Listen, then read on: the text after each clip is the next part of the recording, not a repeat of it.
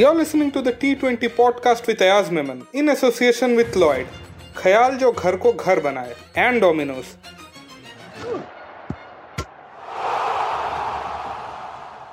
Third victory on the bounce for Chennai, this time a comprehensive 49-run win over Kolkata. Today's game is what sheer dominance is all about. With me, like always, is Ayaz Memon. Ayaz, Chennai are on a roll, aren't they? They absolutely are, and everything that they are, trying out or experimenting with, or not experimenting, just putting up a team there to kind of win a match, and everybody seems to be delivering. Remember, for the last few matches, they've been playing without Ben Stokes, who was their star buy in the last auction. And despite that, the victories seem to be coming in almost in a canter, with almost all the players coming good. And let me just give you one example, and the example is of Shivam Dube, who in the first few matches looked like he was completely out of sorts, looked out of place in this team. And since, at least in the last couple of matches, he's just completely turned things around for him and for his team with his big hitting, his very good, brilliant fielding, and so on. So what I'm saying is basically that Chennai just seem to have got all their act completely right with all the boxes ticked, despite Ben Stokes not playing. Let me quickly take you through the game now. Nitish Rana, captain of Kolkata, he might regret asking Chennai to bat first because Chennai ended up scoring 235 runs, which is also the highest of this season. Devon Conway, Ajinkya Rahane, Shivam Dube all scored half centuries. In response, Kolkata could only score 186 runs. Ayaz, it was fourth consecutive half-century for Conway, but let's also talk about the openers. 73 runs stand between Gaikwad and Conway, and the opening pair's average this season is over 40. That surely plays a big role in Chennai's sort of rejuvenation, right? It does, absolutely. Ruturaj Gaikwad and Devon Conway have formed one of the most exciting opening pairs in this competition, and obviously one of the most impactful. It's a right-left combination which works superbly for the team, not so much for the opposition.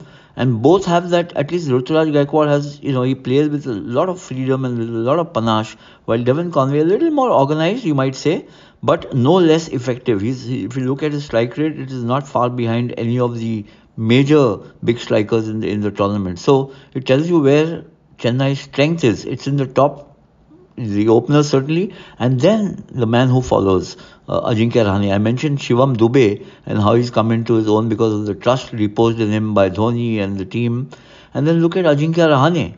His resurrection in the IPL now is complete with the kind of performances that he's putting for this franchise, and it's all because of the way he has been handled, I think, by this team, that seems to have made a difference to Ajinkya Rahane's career. Absolutely. Ajinkya Rahane scored 71 runs in only 29 deliveries. Now, Ayaz, he was consistently scoring runs between 2012 to 2017, if you remember. But then again, his strike rate at that phase has always been around 120s, maybe 130s maximum. Believe it or not, his strike rate this season is nearing 200. What sort of a comeback is this? This is like totally unnatural, right? It might seem unnatural, but actually the game has evolved a lot, the T20 format, since 2012, 15, 17. In the last couple of years, even, if you look at it, batsmen have just completely revised their tactics. So have coaches. Nobody can afford to go in there and try and settle in and then take command. You have to go there, and from ball one, you have to start trying to, make the big runs and start dominating the attack. And Ajinkya Rahane is proving that if you have the basics right, you can do all of this. Some of the best performers this season. I know earlier in the first match of the day, Virat Kohli got out for a first ball duck, but otherwise he's been in splendid touch. Ajinkya Rahane has come very good this season. So you find that Shikhar Dhawan has been making runs aplenty. So people who have been around for a long time, maybe you can call them from the old school, are also doing extremely well because they have also evolved. They are learning new things to do with the bat or with the ball and becoming extremely successful. Now, Chennai's batters obviously did well, but let's talk about Kolkata's bowlers as well. This is the third time that they conceded over 200 runs, and mind you, they spent nearly 21 crore on two trade deals, that is Lockie Ferguson and Shardul Thakur. Neither of them is getting a game. This is confusing, isn't it? It is, and I mean, confusion seems to be even in the kind of pitches they prepare at home, because it leaves very little scope for fast bowlers or medium pacers. They are relying almost entirely on their spinners to do the job for them. That can happen, but not consistently. It can happen every now and then. And if you come across a team or come up against a team like, say, Chennai, which also boasts of very good spinners, then you are, putting yourself up for trouble also, unless your batsmen come good. So I think that the minute Chennai made 200 plus, in fact 225 plus, in fact 235, it would have taken a superhuman effort by Kolkata to overhaul that score, and it doesn't happen if a couple of your key players are not firing, and certainly the West Indians are not doing well. The star West Indian players, Sunil Narine and Andre Russell. So that's beginning to tell on the team. So they're relying more and more on Venkatesh Iyer, Nitish Rana and Rinku Singh, and they've been producing the runs. But if Kolkata have to win regularly, then if not all three of them, at least two of them have to make really big contributions, and that's not happening. Absolutely, Andre Russell, as you mentioned, just the 107 runs in 7 games this season. This is not the Russell that we know. What's going wrong for the big man, Ayaz? I mean, in a match like this, he didn't have much scope, because you have to go and start hitting the first ball you face for a six, because the strike rate or the asking rate had climbed up to almost 20 or something like that by the time he came into bat.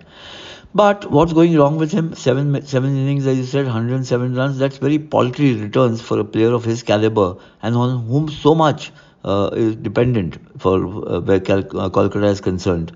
So I think that it could be age catches up with everybody, reflexes slow down, but also the team doesn't seem to be gelling well enough where the batting is concerned. I think they've done reasonably well where the bowling is concerned, especially with the spinners, not so much with the fast bowlers.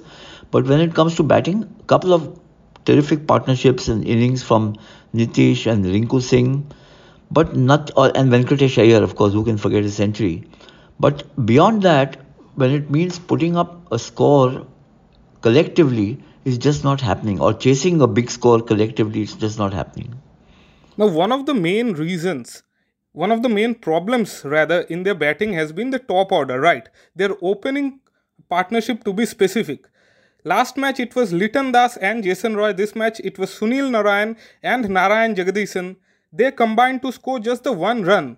Yes, does it seem that they are experimenting a bit too much with their opening stand? Nothing seems to work in that opening pair.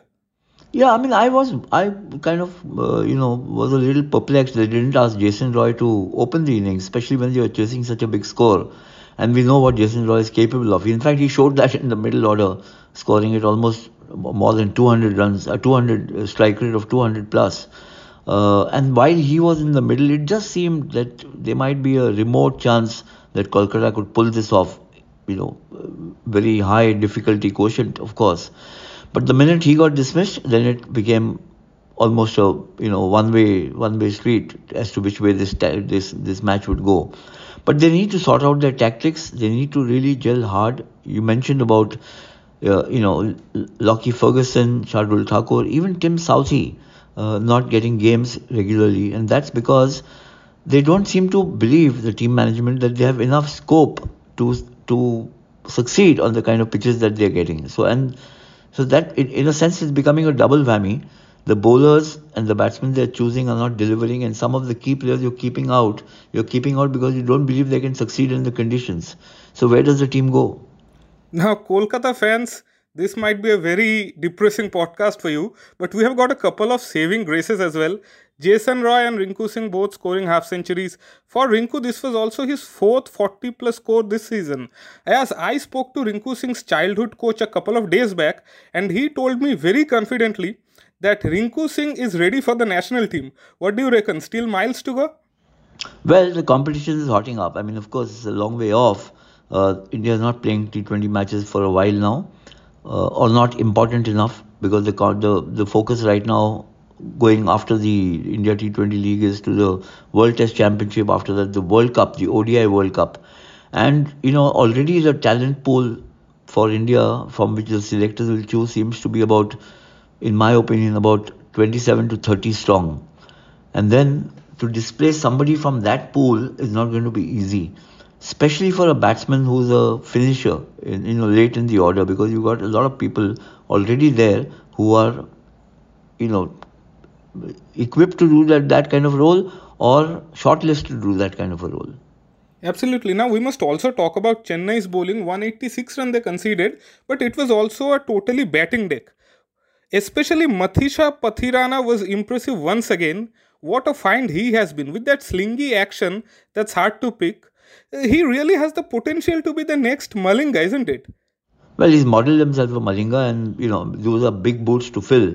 But I think in Dhoni, he's got a fabulous mentor and a captain.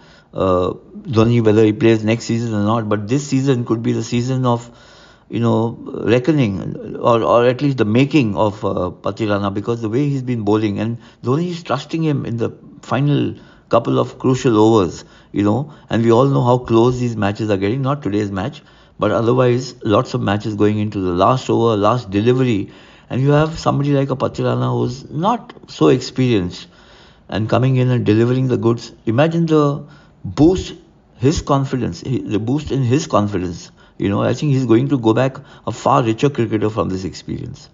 As you mentioned Dhoni, everyone is mentioning Dhoni. Of course, this might be his last season in this competition, and we are only halfway through. But with 3 consecutive victories, it does seem that Dhoni's formidable Chennai are back. What do you think? They have it to go all the way? On the face of it, right now, and remember they played a match away from home. When they're playing in Chennai, they look just so much more stronger. So they've got a very good batting lineup now, which is clicking with Rahane and Shivam Dube, apart from Gaikwad and Devon Conway. Stokes, we haven't seen much. Maybe he'll come back after a week, as I read in the newspapers. They've got Jadeja, who's sprung back into form with the ball, certainly brilliant in the field and capable of match-winning knocks. And it's just looking such. And Dhoni himself can come and play some cameos, apart from being still brilliant behind the stumps as a wicketkeeper and absolutely marvelous as a captain. So this is looking a very, very strong team to me. It is indeed looking strong for them. And now let's talk about tomorrow's game as well, because we'll be looking into that. Hyderabad taking on Delhi, 2 struggling teams, but momentum might favor Delhi after their win over Kolkata. Yes, what do you make of this? Yeah, you can't say that they got great momentum, because they huffed and puffed to their victory but their first win. So at least they've got a start. And I think for Hyderabad, they've been up and down, haven't they? They started badly, then they looked suddenly very good, and then suddenly they've gone into a bit of a slump again. I think they're so dependent on, or they should be, rightly so, on Harry Brook and some of the other overseas players to deliver. At the top of the order, they need runs. They've not been getting enough. And yeah, look, the guy who's shining for them, in my opinion, has been Mayank Markande, who's been bowling quite magnificently.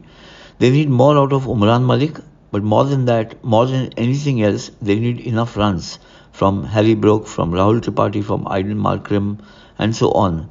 If they get enough runs, then they are competitive. If they don't get enough runs, then I think their frailty is exposed. Not that Delhi haven't looked frail. Their batting isn't clicking, apart from David Warner and then Akshar Patel. But they've got to start, and they could play spoilers if not, just suddenly gather so much team that they go full throttle ahead. This will be an interesting game, of course. 2 teams on the same level, let's say.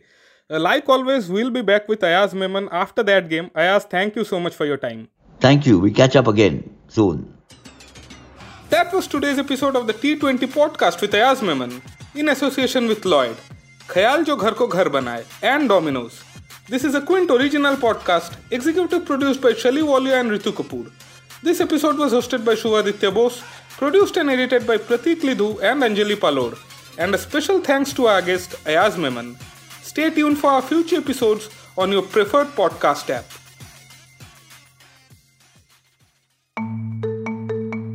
You were listening to the Quince podcast.